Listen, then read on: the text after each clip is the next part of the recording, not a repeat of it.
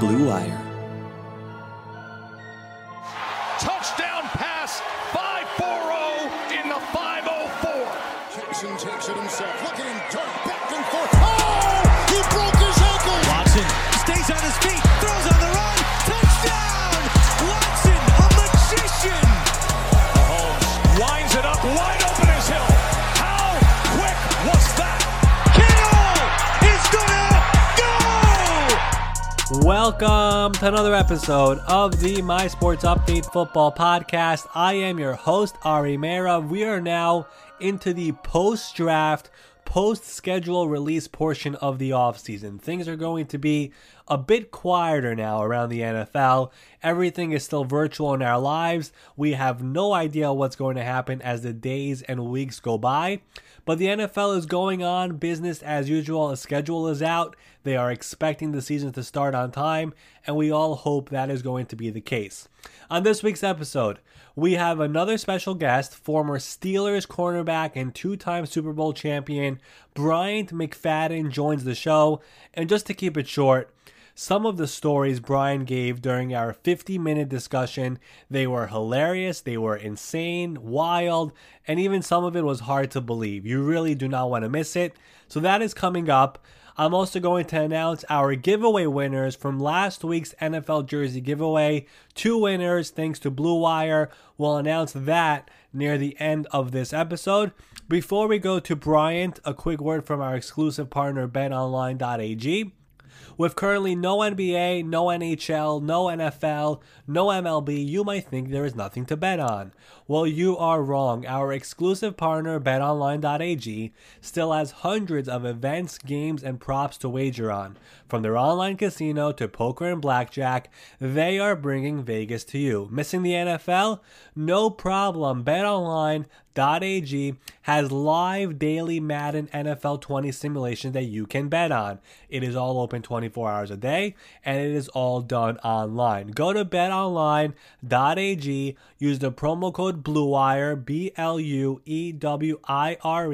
to join today and receive your new welcome bonus. BetOnline, your online wagering solution. All right. So here it is, my discussion with Bryant McFadden. We started off by talking a little bit about the NFL offseason, what went down over the last month and a half, and then we shifted over to his career. And as I said before, you really don't want to miss his stories. From their magical Super Bowl run in 2005, in the final season of Jerome Bettis' career, to their wild Super Bowl win over Arizona in 2009. You might be shocked to hear what that defense did the night before the Super Bowl. That is the only teaser you're going to get. So here it is, my full discussion with Bryant McFadden. Joining me now here on the My Sports Update Football Podcast, he is a former NFL cornerback, 2-time Super Bowl champion of the Pittsburgh Steelers. You now see him on CBS Sports as a football analyst.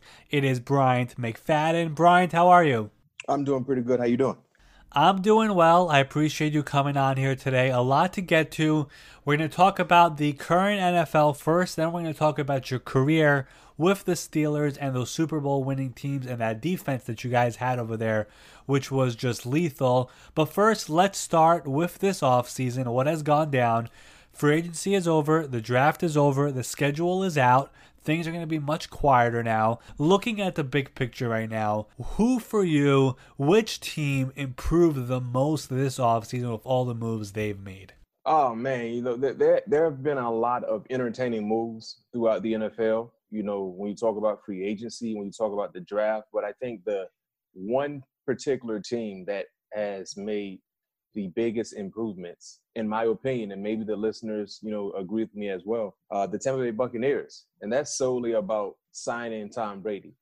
Tom Brady is still 42. I mean, he's 42, but he's still playing real good football. And I think when you have a guy like Tom Brady on your team, instantly the expectations, you know, get higher. And then they weren't done. You go sign Tom Brady. And then Tom Brady basically goes recruit Rob Gronkowski out of retirement. He was just jumping off the top rope in the WWE. And now he's back ready to catch touchdowns in the red zone because Tom wanted him back. And then you go give JPP an extension. And then when you look at the draft, We had concerns about I know I had concerns about Tampa's offensive line, but going out to go get Tristan Wirfs, talented, athletic offensive lineman from Iowa. Many felt like he was probably the best offensive lineman in the draft. You go get him, in the first round. Antoine Winfield Jr. In the second round. Outstanding ball hawking safety. So for me, looking at free agency, then looking at the moves they made throughout the draft, it has to be the Tampa Bay Buccaneers. Yeah, and I would agree with you. And I know some people would tell us that's the easy answer. Some people would say don't get too excited about when one team does so much in one offseason. But here's the thing for me. First of all, getting Tom Brady obviously is big. But moving on from Jameis Winston is the bigger thing, because the amount of turnovers and the amount of possessions they are saving by just making that one switch, it's enormous. And then the other thing that people don't talk about enough, it's just how good the Buccaneers defense was at the end of last year. With Todd Bowles as a defensive coordinator, this defense was one of the top 5, top 7 defenses in all of football. And they bring back Shaq Barrett, 19.5 sacks last year. They bring back JPP, as you said. They bring back Ndamukong Suh. They have Devin White, their top 5 pick from last year. Levante David, I've been saying this for a long time, one of the most underappreciated players in all of football. One of the best linebackers, gets no national recognition at all. They have a very young and talented secondary. So this is a real team, and we all know about the weapons on offense. The offensive line is above average. So yeah, this is a team that should be able to compete next year. Now, on the flip side, for you, Bryant, which team didn't do as much in the offseason, didn't do what you expected to see, or didn't do enough? A team that Tom Brady used to play with, the New England Patriots. And the reason why I say the Patriots didn't improve is because the subtractions.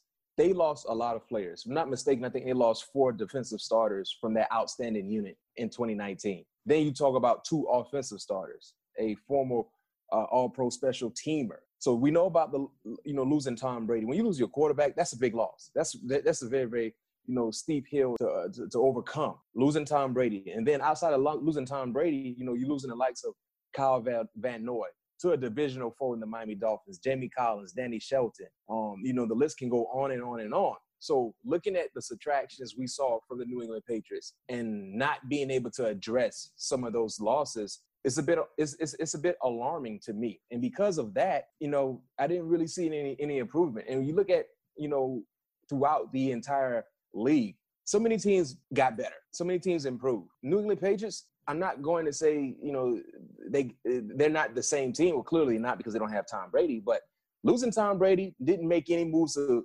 solidify who that player will be when it comes to the quarterback position. We hear Jarrett Stidham, but, we don't know exactly what he will provide as a starting quarterback.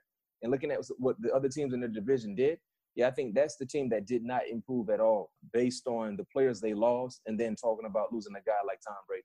Yeah, and we had Adam Schefter here on the podcast last week, and he said Jarrett Stidham is the guy when training camp opens, if there is a training camp, but it's his job to lose at quarterback, and we really don't know much about him. Is he going to be an above-average quarterback when he gets on the field? So that is a big question mark. And you're right, the Patriots really did lose a lot here this offseason, where you lose, obviously, Brady and Kyle Van Noy and Jamie Collins, as you said, but also guys like Philip Dorsett.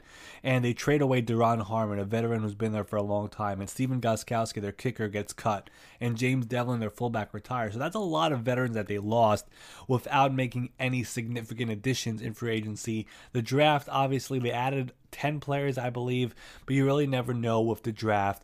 So the Patriots will be one to watch, but the reason why we can't really rule them out, obviously, Bill Belichick is still there, right? Yeah, I agree. And Josh McDaniels. Yeah, exactly. So that is the Patriots for you. Now, what about a team, or what is your favorite under-the-radar move this offseason? A move that just isn't getting enough attention for you? An under-the-radar move that people should be talking about, but clearly other positional moves have really taken control of what we've seen and what we've said. I think the Baltimore Ravens, traded for Calais Campbell. Mm-hmm. I think that's a huge, significant move. And the reason why I say that, I think they flipped a 5th rounder for Calais. And yeah, Calais may be closer to the end of his career than the beginning, of course, based on age, yes, but he's still playing real good football. So now you take a guy who's a consistent Pro Bowler, who's been an All-Pro, He's not a one-trick pony on the defensive line. He can rush the passer just as well as play run defense against offensive running games. And the leadership he will provide on the defense. So that's a huge, huge move that's kind of going under the radar because he plays defensive line. He's an interior guy. But I think that could be a move that could really allow the Ravens defense to take another step in the right direction. Looking at what Calais Campbell can do and looking at what he's done his last few years in Jacksonville. Yep, Calais is a tremendous leader, one of the most beloved players in the NFL, and probably one of my favorite parts about that trade that happened is that the Ravens got that 5th-round pick that they traded away for Calais Campbell. They got that pick by trading away a kicker, Kyrie Vedvik, last year to the Vikings for a 5th-round pick. So they basically traded away a kicker for Calais Campbell and upgrade that defensive line. It's absolutely incredible. No question. Yeah, so, I mentioned earlier that you won 2 Super Bowls during your career. You played in 3 of them. Your last one was against Aaron Rodgers and the Green Bay Packers. I'm curious to know, what did you think of the Packers taking a quarterback, Jordan Love, in the 1st round? Even though Aaron Rodgers is still there, he has a big contract, and they were 1 game away from the Super Bowl last year. What did you think of that move?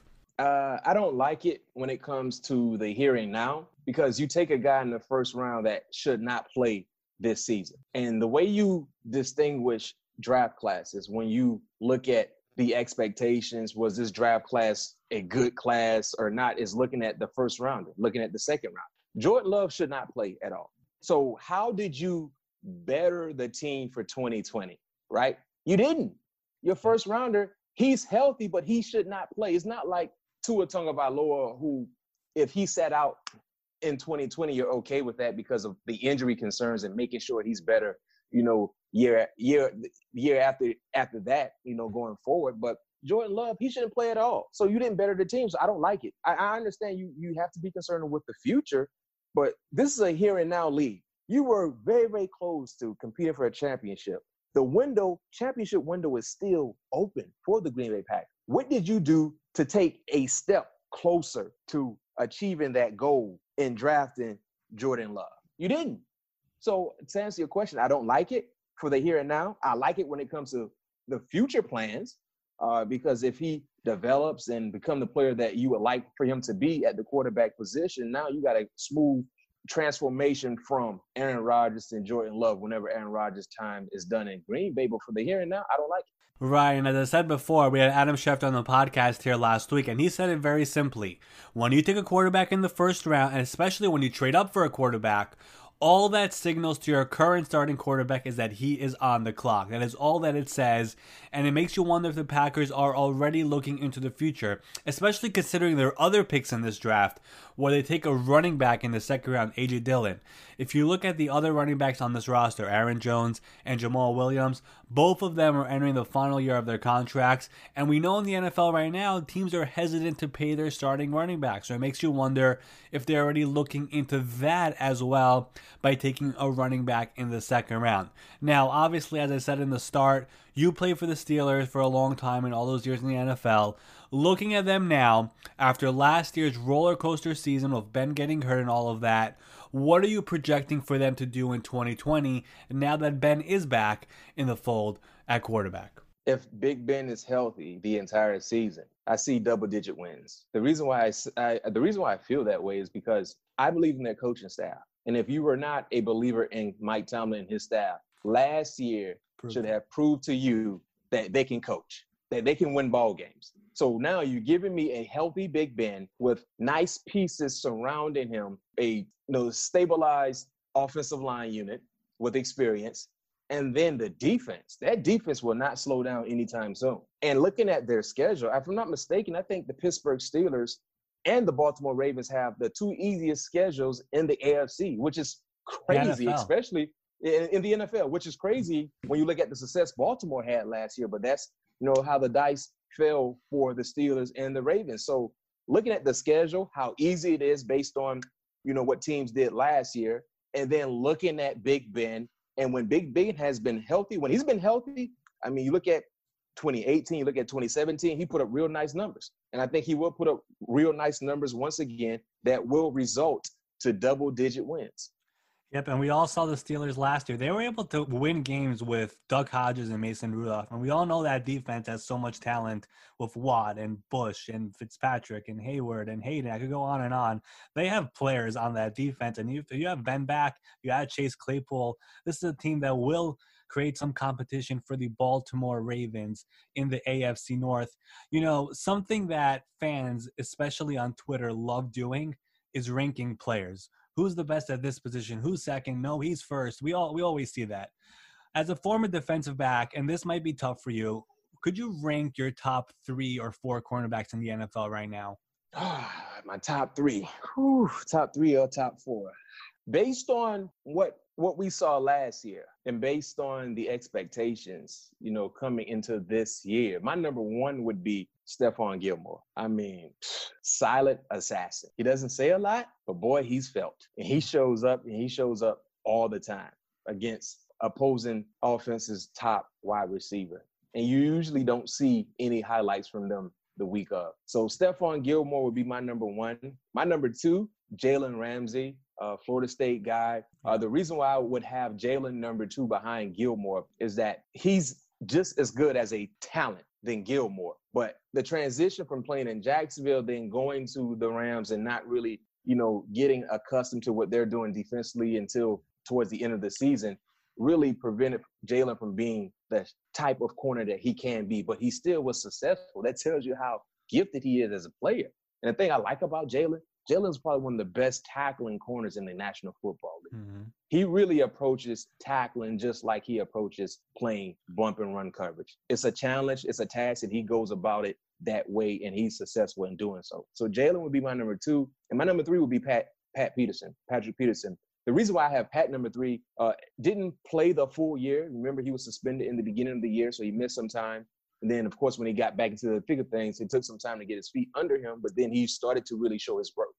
Pat has been doing it for such a long time. You look at some of the young up-and-coming corners, they all look up to Pat Peterson, and which is crazy because they look up to Pat Peterson, and Pat Peterson is still playing top-tier football. It's weird when you look up to a guy who you actually is still playing with or playing against, and that's the respect that Pat Peterson has, and I can't wait to see exactly what he has in store this upcoming season, knowing that he will be with the ball club from start to finish. But those would be my top 3 corners. Yeah, but you know what's incredible about Patrick Peterson? If you don't count last season, obviously it was suspended 6 games that hurt his chances, but every single year, excluding last year, he has made the Pro Bowl 8 straight years from his rookie year until 2019. Year in and year out, the guy has been a shutdown corner, one of the best in the NFL, and he is still going strong here in 2020. No question. Now, you mentioned Patrick Peterson. He plays for the Arizona Cardinals. I asked this question to most of my guests. Nobody has said the Arizona Cardinals. I want to hear what you think. Which team for you is the up-and-coming team in the NFL after all the moves we saw in free agency and all the moves we saw in the draft? Which team is it for you? It is. It's the Arizona Cardinals for me. And the reason why I believe they're an up-and-coming team is because they're good at the quarterback position. They don't have to do any more searching. They have a quarterback in Kyler Murray that this system was birthed for. This system was made for Kyler Murray. And we saw how important Kyler Murray is to this system when they went out and did the unthinkable in drafting Kyler Murray, you know, first overall with Josh Rosen, a guy who they selected in the first round a year ago. So this system was made for Kyler Murray, and he showed that, yes, he can do real good things in this system. So outside of having structure at the quarterback position along with the system tied into what he does best, looking at the pieces they have surrounded him with. Kenyon Drake, when they made that move to trade for Kenyon Drake midway through the season from Miami, people was like, well, will it work out? You still had David Johnson. You know, what are they doing? Are they just adding depth? They added a piece that will be their future running back for years to come. And he loves that system. Similar to what I was talking about, the system being birthed for Kyler Murray, this system is also birthed for Kenyon Drake. And we saw that based on his stats and how well he performed last year. And then DeAndre Hopkins. Now you go get little Mighty Mouse. Stole him. You go get Kyler Murray a target like DeAndre Hopkins. You already had Larry Fitzgerald there, you know, still playing real good football. Christian Kirk there.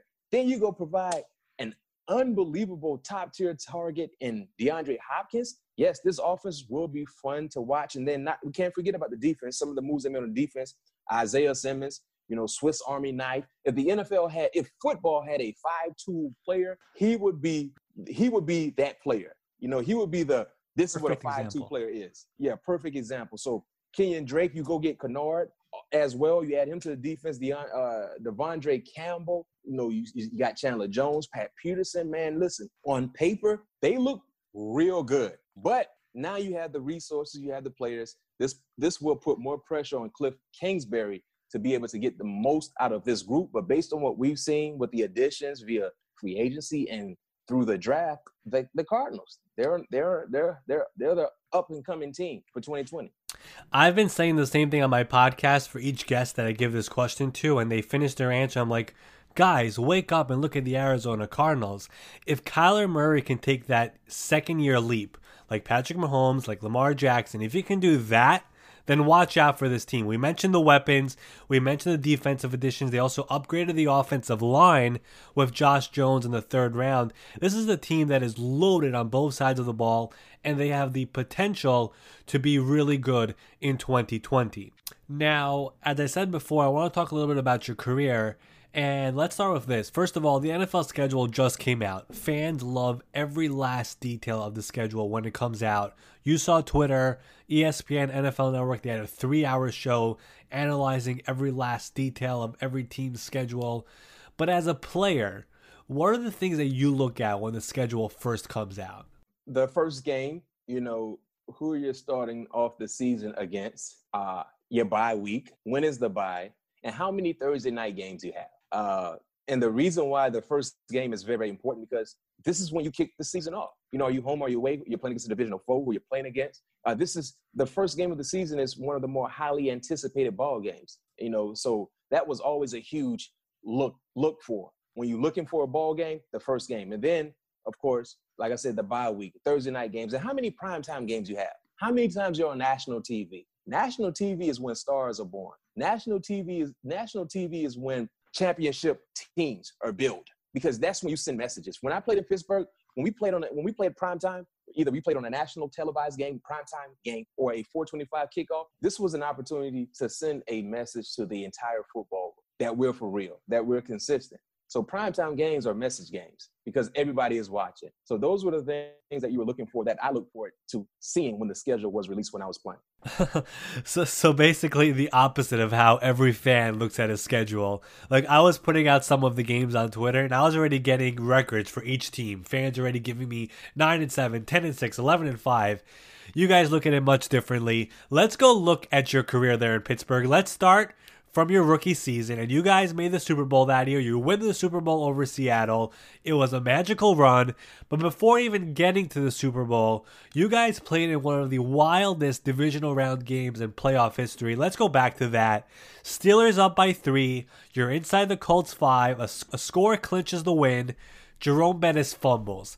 Take me back to the sideline. What was going through your mind when Jerome fumbled? And then take me through that last possession for the Colts. You were obviously a big part of that. Take us back to that moment. What went through my mind, what went through our teammate's mind was, did that really happen? JB at that time, legendary player. We knew it was his last year. We wanted to get him to Detroit, which was the site of Super Bowl 40. And the game was pretty much done anyway. If we don't score a touchdown, we kick the game is pretty much over because of time on our side. But when he fumbled that ball, because I remember it like it was yesterday, we played the Colts earlier that year and they blew us out. I mean, we got stomped. Their fans were talking crazy to us. So this was like a revenge game. And I remember Coach Cowher, the first time we played Indy, it was a Monday night game. We got blown out. Coach Cowher told us, we will be back in this locker room in January, and there will be a different outcome. At that time, I think that was like an October game or something like that. But we were like, okay, Coach, we hear you, but, man, you don't know what can happen. Long story short, we made it back. The RCA Dome, for you football heads out there, the RCA Dome. Yep. And we talking trash. I mean, we're talking trash to their fans because if you remember how the RCA Dome was set up, the fans were very, very close to the benches, not far away like some of these stadiums are. So you actually can have dialogue back and forth. We're talking trash, and then instantly the fans went crazy. We're like, why are they going crazy if we scored, right? Then we look back, we see Harper, man, running. Like, I cannot believe this, yo. We're like, what just happened? So now, listeners, think about this. We go from talking trash, celebrating, game is over, we're winning this ball game, we're going to the next round to play against whoever in the AFC Championship game, to seeing Nick Harper pick up the fumble, run it. Will Big Ben be able to tackle him? We don't know. Oh, he found a way to get him down. Now we got to go right back on the football field and try to stop Peyton Manning with all the momentum in their favor. And me as a rookie, it was like, what just happened? So now we know they're coming out in a sub package, 3 personnel, 11 personnel, multiple wide receivers. They're trying to throw the football. So I know I'm going on the football field. But when we get in the huddle, James Ferrier is looking to the sideline to get the call from Coach Keith Butler to give us the signal on what we're going to run. Their coaches are in shock. Everybody's like, what just happened? So I remember James Ferrier's cursing like, man, Butts, give me a call. They gave us the call, and now everybody was like, what just happened? So now I was playing the right side. I was always the right corner and nickel. And in Indy back then, they didn't switch their wide receivers. Marvin will always line up to the left side of the defense. Reggie will always line up to the right side of the defense. So as a rookie, I'm like, I'm still thinking about what just happened. But they're coming out in a formation, getting ready to run a play to try to score. And I remember we were in some type of fire zone concept. Reggie ran a dig route on me. And I'm like, oh, man, he caught it, made the tackle. And granted, field goal range is ideal for them because they would tie the game. But they're trying to score. You got Peyton Manning. You're not playing around. You know what I mean? You got enough time. They ran a dig route on me. Reggie catches it. I made the tackle. I'm like, oh, my goodness. So now, like I said, I'm a rookie. I'm the only rookie on the football field. I'm like, yo, JB just actually fumbled the ball? Like, I'm still thinking about that, right? How did we go from having the bag secured to losing the bag potentially? So now the next play, we're another fire zone concept. Instantly, fire zone for us in Pittsburgh was man-to-man basically for the corners on the wide receivers. Peyton sees exactly what we're in. They're in a no-huddle formation, so we're still trying to scramble. Peyton sees exactly what we're in, yo. It's like one-on-one drills. Me and Reggie Wayne, I'm like, oh, my goodness, I can't believe this is going on right now. Instantly, I figured I felt like Peyton was going to come straight at me. Why not? I'm covering a Hall of Fame-like wide receiver. I'm in my first year in this type of atmosphere, straight go route. And what I did was, what helped me in that situation, if you can look at the highlight, instead of me man-turning to Reggie and cornerbacks, defensive players, they know exactly what I'm talking about. When you're playing off technique on a pass catcher, usually in man concepts, you man-turn to the wide receiver, to the pass catcher, because you're in a man concept. But something told me to zone turn it. And what zone turning that play did for me, it allowed me to keep my eyes on the football. Right. See, a lot of times when we watch defenders in coverage, when they man turn to the wide receiver, they turn to look at the wide receiver, and then they have to find a way to retrace and get their head around to find the football. When you're playing against talented, outstanding wide receivers, if you don't locate the football before they do, they have you. And what happened with me zone turning that play, I had my eyes on the ball the entire time when it left Peyton's hands, when it was in the air, and that allowed me to have a jump on where the ball was going to go. And I remember Coach Andrews, who was my defensive coordinator at Florida State and my secondary coach at Florida State, he used to always emphasize to the defensive backs, fight until you hear the whistle blow. Don't ever think you got the job done until you hear the whistle blown. And if you look at that highlight, I hit the football, but Reggie still was scrapping to try to gain control of the football. And he actually was fighting until he hit the ground. And when we both hit the ground, I'm still swinging my arms. Yep. And luckily, like I said, if I did not zone turn that play, there's a good chance Reggie would have tried to moss me or just got a jump on the football to attack it at its highest point. But I was able to break that play up. So now think about this. I've made that play, and during the entire sequence of that entire play, everything was quiet. I didn't hear anything until we both hit the ground and I got up. That's when I heard the crowd again. I know people be hearing that all the time saying, no, it's not like that. Trust me, listeners. When I saw the ball leave Peyton's hand, the entire RCA Dome was quiet. And then when we hit the turf, everything came back to life again. The very, very next play, same, we're in the fireman concept, man to man, no help. I'm out here on Reggie Wayne. It was a stop and go. Mm-hmm. And Reggie ran the stop, but Peyton threw the stop. And I saw it. I got a jump on it. Just couldn't get my hands underneath the ball which would have been a monumental play if I would have been able to intercept that pass. But Vanderjagt came out, missed the field goal. And, for me, it was like, what just happened? And you know what? I didn't really know how big that play was until after the fact. For me, it was like a routine play, but it was just in a big ball game. But, a lot of people say because of that play, not to mention Big Ben making the tackle that allowed us to go on the football field as a defense, paved the way for us to eventually get to the Super Bowl and win the Super Bowl. So I was just happy just to be able to do what I was supposed to do. I mean, you basically saved Jerome Bettis' end of his career, if you think about it. If it wasn't for you, his career is ending there on a touchdown to Reggie Wayne, or they have a shorter field goal to go to overtime. If it wasn't for you, this guy's career possibly ends in a nightmare. Man, it is, and the thing I like to say is, it's always a team effort. If it wasn't for Ben, I wouldn't have gotten an opportunity to go out there, and look at the entire ball game, things that happened throughout that ball game. We were just, we were we were mad because we felt disrespected. People said we were the first 6 seed to go to the Super Bowl. No one counted us. No one gave us a shot in the beginning of the playoffs. And for us to get to that moment, and Jerome fumbles the football, Big Ben, an unbelievable tackle, shoestring tackle. And for me, I just wanted to do what I was supposed to do, and it worked out for everybody. Honestly, I think that would be something I would never forget in my career, just being able to know the guys could depend on me. And like I said, I was a rookie. I was the only rookie. And the guys we were playing against, think about this. We played against that Colts team. And I tell people this all the time. That 2005 Indianapolis Colts team probably was one of the best teams to not win the Super Bowl. Yeah. When you look at what they had offensively and defensively, Bob Sanders, Dwight Freeney, Mathis, June, Brackett, Marlon Jackson.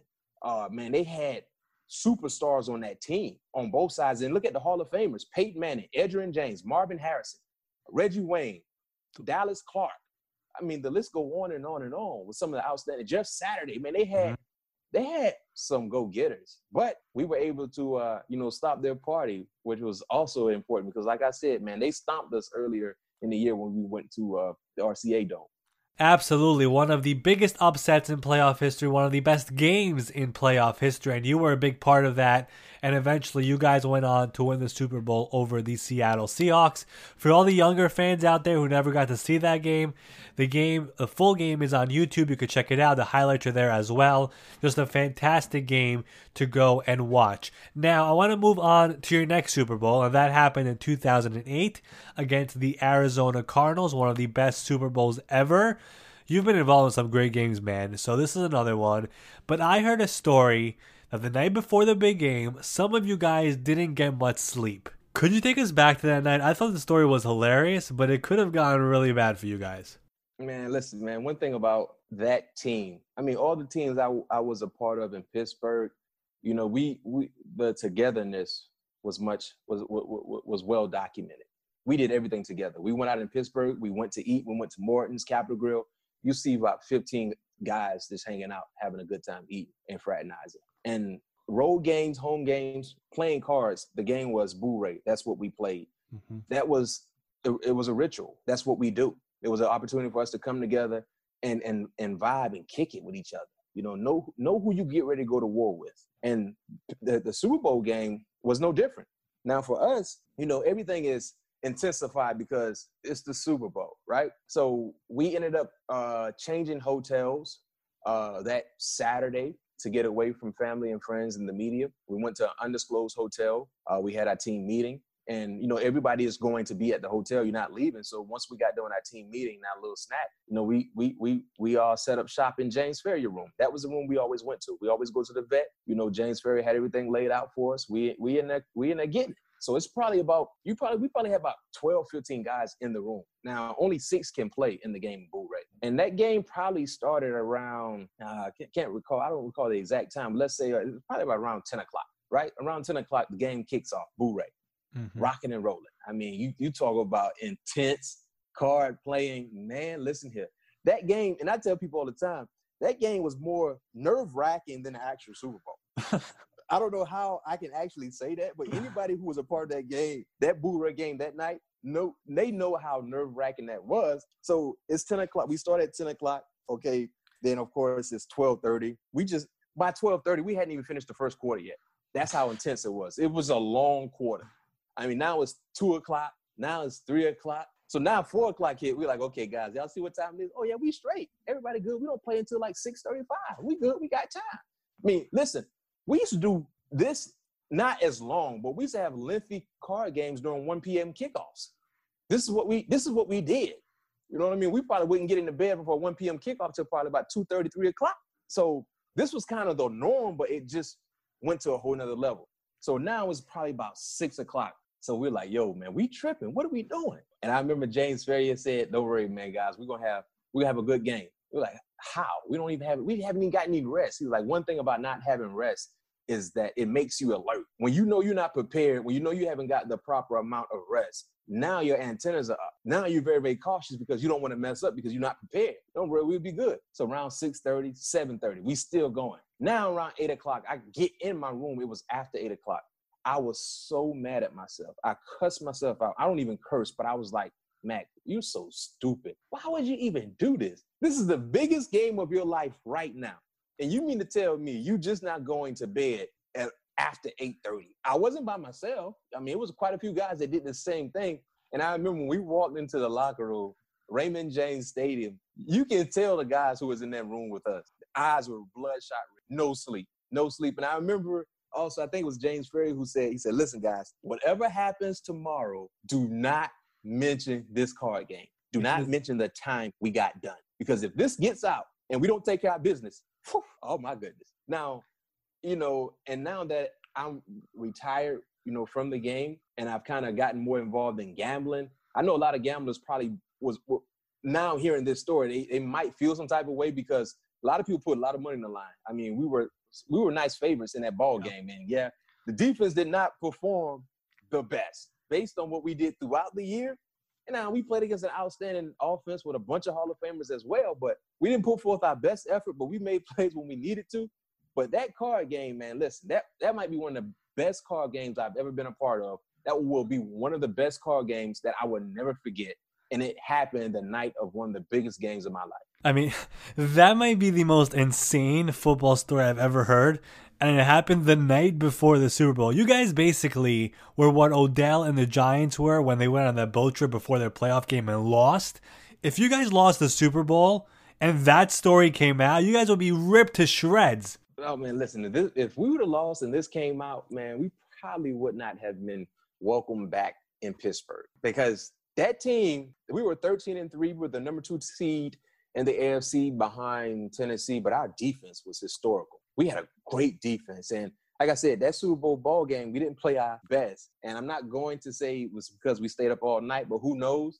But we did enough to win that ball game. But that was the one move we had. Nobody say anything about this card game. When we got into the stadium, the only people that knew what time we went to bed was the people that were actually in the room. We didn't talk. We didn't say anything about it. And it was just time to play football. But like I said, man, when we got together, don't mess around and allow us to have a West Coast trip on Saturday. And we got to fly to the West Coast, like Cali or someplace like that. The entire flight, we're getting it. And I'm watching The Last Dance now and just seeing some of the stories about, Jordan, how they played cards. Listen, what we used to do in Pittsburgh, we didn't just play cards on Saturday, on travel days and on Saturday nights. We did this during the season. We did this during the week. I'm sorry. So if we had practice on Wednesday, right, we would have practice on Wednesday. We'll meet in the morning, and then you have a break, like an hour break where you get lunch, and then you go out on the practice field. We'll practice from like at 1 o'clock. So from 12:15 to 1, you got a little free time to fit in your lunch and whatever you need to do, your media obligations. We were playing then. It would be times when we would get done with practice, everybody done working out. We wouldn't leave the facility until about 9 o'clock because we playing cards. Unbelievable. Was was James Harrison in that game, by the way? No question. Debo was in that game. In the card game? Yeah. Debo, of course, we call James Harrison Debo. He had many nicknames, Silverback, Debo. Yeah, the one thing about James, he would boo you for no reason. Oh, my goodness, man. And the thing about boo ray, if you guys don't know what boo ray is, you don't want to get booed. When you get booed, that's a bad thing. And usually when it happens, you're not doing well in the card game. And James just, he had a quick trigger finger, man. He would boo you for no reason. Man, you guys are hilarious. My goodness. The reason I asked about James, by the way, is because obviously he had the biggest play of that game, one of the greatest plays in Super Bowl history, with the 100-yard pick six to end the first half. Take us back to what was the sideline like when that happened, and what was the locker room like? Because obviously that was the last play of the half. You guys go into the locker room. What was it like over there? That just paved the way for us to win this ball game when that happened. Because the thing about that play, that interception, along with the return for a touchdown, is probably one of the more iconic plays in NFL history. Is because this is why I say that. Now, I might be a bit biased, but look at what it paved the way for. The Steelers ultimately became the first team to win 6 championships because of that play. Mm-hmm. That play definitely turned around the momentum boost for Arizona. They were going to score. Worst case scenario, Arizona was going to score 3 points. But you had to like their chances in scoring 7. Arizona scored 7 there. Yes, we were getting the ball after halftime, but the momentum shifted in their favor. With the offense that they had, that play paved the way for us to get our 6th Lombardi, took away Arizona's chance to win their first Lombardi, and then created an avenue of success for the Steelers going forward. Not to mention what James was able to do as an individual. So, and you heard the story all the time, I'm pretty sure, from James. James wasn't even supposed to be there. Right. He was supposed to be rushing. We were in an all-out blitz, max Peel blitz 0 type of deal.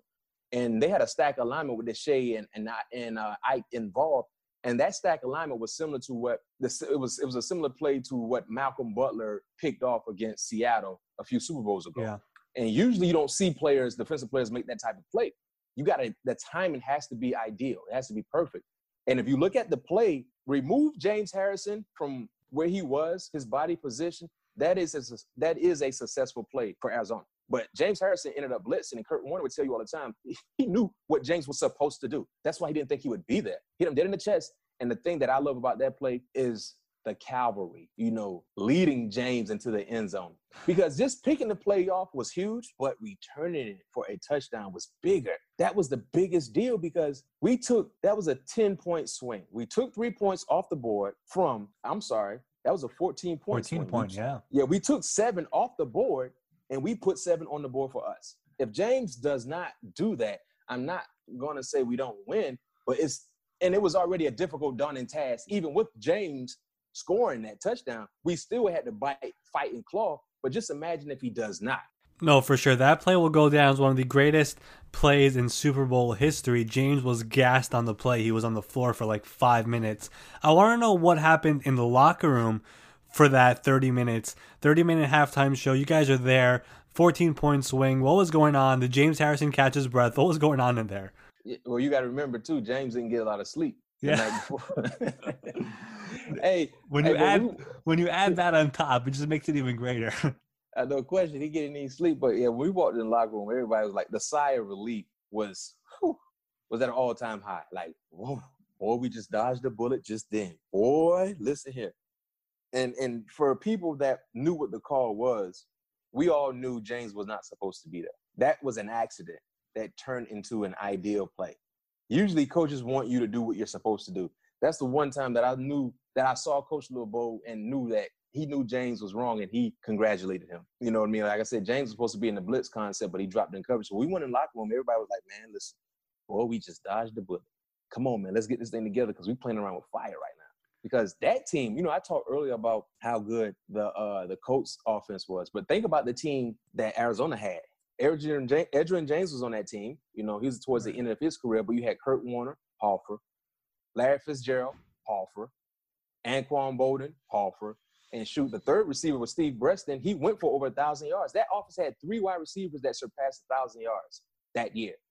So it wasn't like we were playing against an above average offense. That was an elite type offense. So for us, we were like, man, stop playing around. Let's kind of get this thing in gear because we're trying to win a championship, another championship.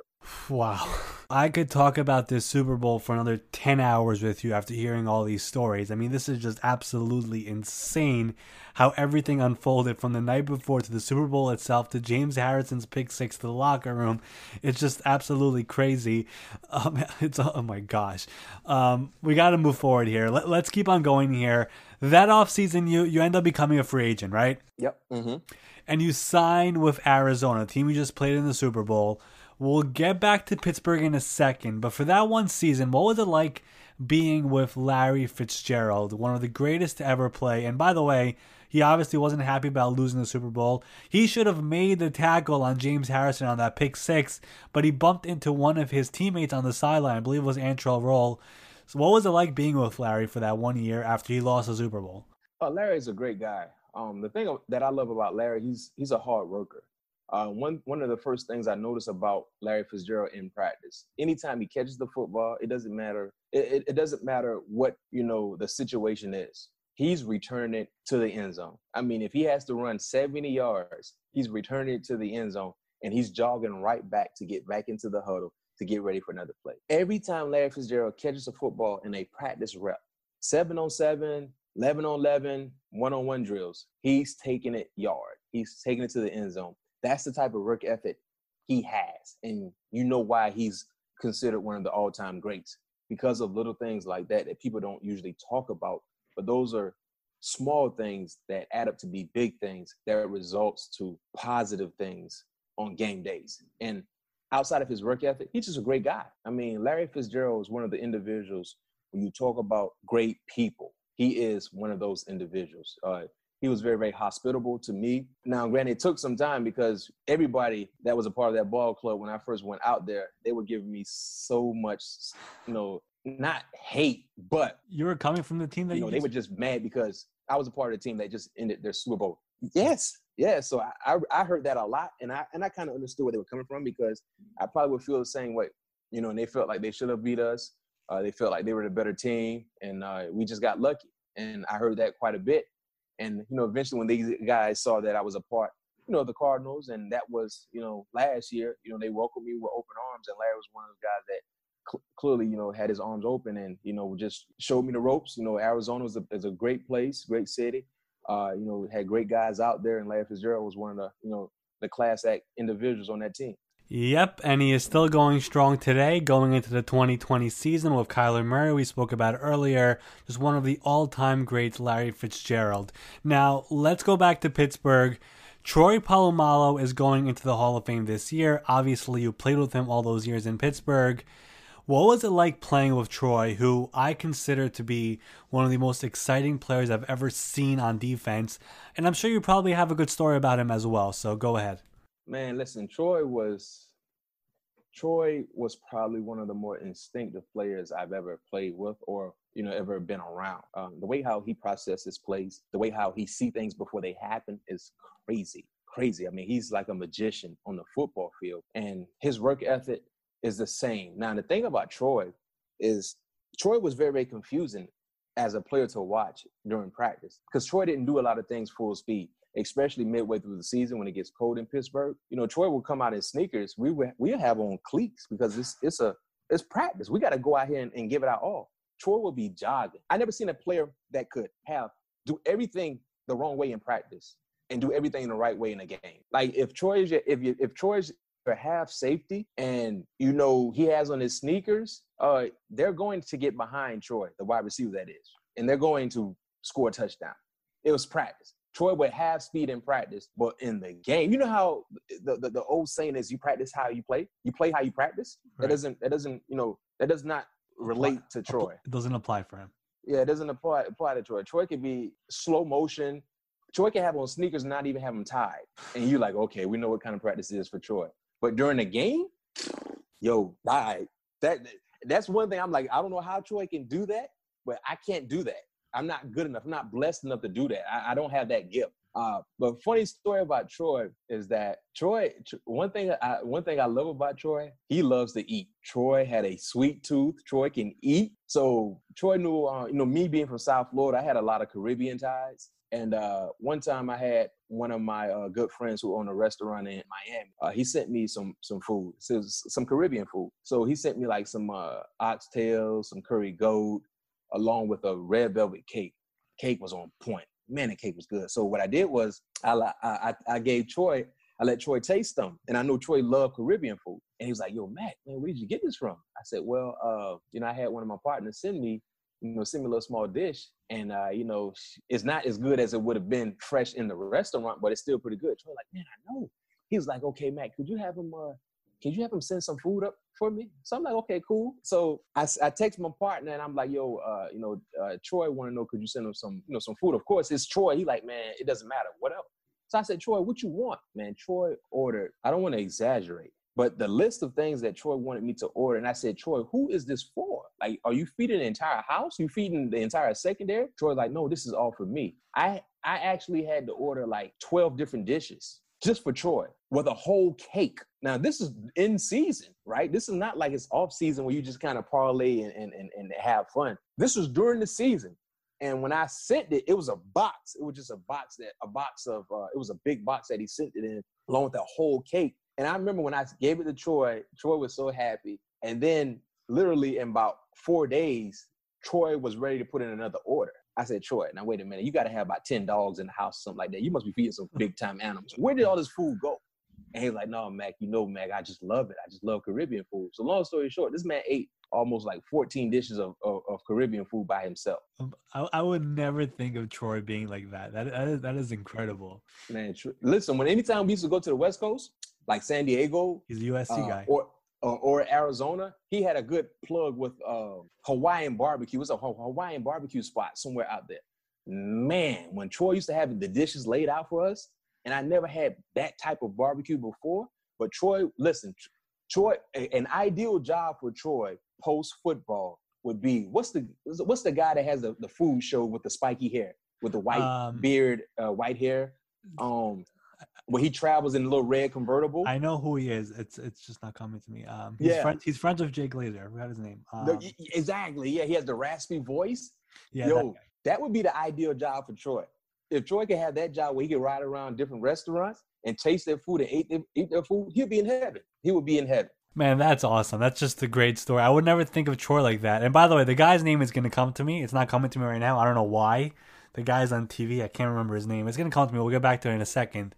But last one here for you, Bryant. You've played in a bunch of big games. I count 14 playoff games, 3 Super Bowls. You've seen the great quarterbacks. You've seen the great wide receivers. Who was the toughest quarterback to play against, and who was the toughest wide receiver to play against? That's a tough one. I didn't know I played in 14 playoff games. Yeah, I had to go check it out. 14. Wow. Wow, man, I was blessed and highly favored. 14 playoff games. The toughest quarterback? I mean, you talking about... You've played some great ones.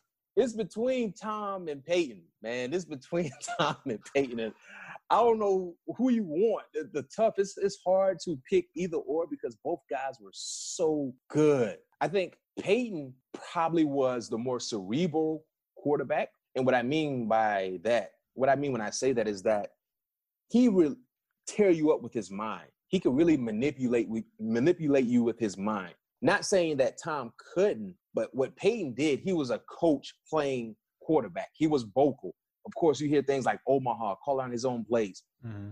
And he had the talent. He had the arm talent. He had the accuracy. Now, Touchdown Tom had that. Touchdown Tom also had that, I'm like a dog. Like, I'm coming at you. You know what I mean? Yeah. Like, you still see it now. Tom was more emotionally involved. He was more emotionally charged. So I can't. It's hard for me to pick which guy was the best, but they're both 1A. There's no 1B when you talk about Peyton Manning and Tom Brady. In my opinion, they're 1A, 1A. So either one of those guys. And you talk about wide receivers, man. Oh my goodness, man. Reggie Wayne was a guy who was tough for me, because everything looked the same. Reggie Wayne, in my opinion, he's the closest wide receiver I can compare to Jimmy Smith. Mm-hmm. And Jimmy Smith, in my opinion, was one of the best wide receivers I saw my rookie year because he was strong, he was fast, he was quick, and all of his routes looked the same. Now, granted, Jimmy Smith might not go down as one of the all-time greats because of, issues not football related, but when he was dialed in, Jimmy Smith was He was tough. And I look at Reggie Wayne in that same light. Reggie was so skillful. He knew how to attack your leverage. He knew how to make you think one route was coming when it was not. And all of his routes looked the same. The same routes you saw from Reggie in the first quarter, you saw in the fourth quarter when he should have been tired or fatigued, but he still gave you the same pressure. He still gave you the same gas, and his hands were automatic. So I'd say for me, probably Reggie Wayne was one of the best guys that I seen. And a lot of that had to do with what I saw from Reggie my rookie year. Mm-hmm. We played him twice. And like I said earlier, they didn't flip-flop. You know, when I was on the football field, I had to cover Reggie Wayne, and those were a lot of reps. Man, you've played against some great quarterbacks, some great competition. You were on some of the greatest defenses. You've won the Super Bowls. And by the way, the chef you brought up before, I got his name. It's Guy Fieri. Yes. Yo, Guy should listen. If he can, Troy would fall in love. I love watching this show because anytime I watch it, I love food anyway, but it makes me hungry, and I want to go try out new things. But Troy would be ideal to be a Robin for Guy. Since Guy's Batman, you know, Troy could be the ultimate Robin, and it'd be must-see TV. By the way, do you guys still keep in touch, all of you? Like, Troy retired, and I was going to the Hall of Fame, but we didn't hear anything about him in between. Do you guys still keep in touch, all of you? Yeah, we all keep in touch. I mean, we actually have a Steeler chat. It's probably like 17 of us. Man, you know, Troy, Casey Hampton, James Ferrier, Ike Taylor, myself, Joey Porter, Tyrone Carter, Chris Hope. Man, it's quite a few. Hines, man, it's a lot of guys in that chat. And we just be rocking and rolling. Yeah, and Troy's in that chat also. The Shay. Man, Troy living life. I saw Troy actually in Miami. You know what's crazy? So me and Troy, I had a chance to interview Troy for CBS Sports HQ. And when we got done, the first thing he asked me about, hey, yo, B-Mac, is your guy still cooking here in Miami? Does he still have the restaurant? So he was inquiring about, you know, trying to get some food from Lorna's, my partner in Miami who has a restaurant, you know, Lorna. So yeah, we all keep in contact, and that tells you how together we were. You know, most of us has been retired for quite some time, but we still talk, we still check on each other, we still fraternize like we used to. We don't get a chance to play as many card games because, you know, right. We all live in different parts of the country, but we're still together. Man, Brian, this was really fun, man. Like, seriously, great analysis, some awesome stories. Those Steelers teams were obviously great, and I cannot thank you enough for coming on. I really appreciate it, and we're going to do this again. And when I say I could talk to you for another 2, 3, 4, 5 hours about this, I really, really could. But seriously, I really appreciate it, and thank you for coming on. I appreciate you for reaching out to me, man, and, you know, stay home, stay safe, or just stay safe, and go Steelers. All right, so that was Bryant McFadden, the former Steelers cornerback. Special thanks to him for joining me on the podcast this week. That might have been my favorite interview since I started this podcast. Just a lot of great stuff from him with great stories. Make sure to give him a follow on Twitter and on Instagram. It is at BMAC, BMAC _sports talk. As I said before, he is now with CBS HQ, and he puts out some great football content on his social media, so make sure to give him a follow. Before we wrap up this episode, I have to announce our giveaway winners. Last week, I told you all to rate and review this podcast, and in your review, let me know which team had the best overall draft and which player was the biggest steal at where they were drafted. And if your answer matches mine, then you will win one of 2 officially licensed NFL jerseys. Now, I will say that doing this giveaway was a lot of fun, and I want to do more of these, especially now that the offseason is going to be much quieter and less hectic. So we got to do more things to keep up the pace and keep them doing things, so we got to do more. So I want to do more giveaways. So that's number 1. But as for this giveaway, we got a lot of different answers, some similar answers, some outside the box answers, but we were looking for the answer that will match with me. Only one person nailed both answers. My number 1 team that had the best draft, my number 1 steal, only one person actually got it right. So let me first give you my answers, and then I'll tell you how we got our second winner. For me, the team that had the best draft was the Dallas Cowboys. Obviously, this was very close, first of all. It was Dallas or another team, but as for Dallas, obviously getting CeeDee Lamb at number 17 was huge and shocking to many. I and many others compared CeeDee Lamb to DeAndre Hopkins, his ability to twist and to turn his body in the air. And there's no ball that is out of his radius. So he just has that ability, which will be great for Dallas. He's a freakish athlete who will do big things in Dallas with Amari Cooper, with Ezekiel Elliott and Michael Gallup and the rest of the offense there. But after that, they also get a guy like Trevon Diggs in the second round, someone who in mock drafts was going as a first-round pick. You get him in the second and add him into the secondary, another player who will contribute right away in day one. They also add a center in the fourth round, Tyler Biadasz. I don't know if I'm saying his name correctly, but in the fourth round, they add him after making a trade. He was a 3-year starter at Wisconsin. They obviously lost Travis Frederick to retirement. And he won't be the guy right away. He won't be the starter right away. They need someone to replace Travis Frederick, and they have guys on this roster like Connor McGovern and Joe Looney. But he is someone who could eventually be the future center in Dallas. Also adding to the defense with Neville Gallimore in the third, Reggie Robinson in the fourth, Bradley Anae in the fifth. Tremendous value across the board. And you know what?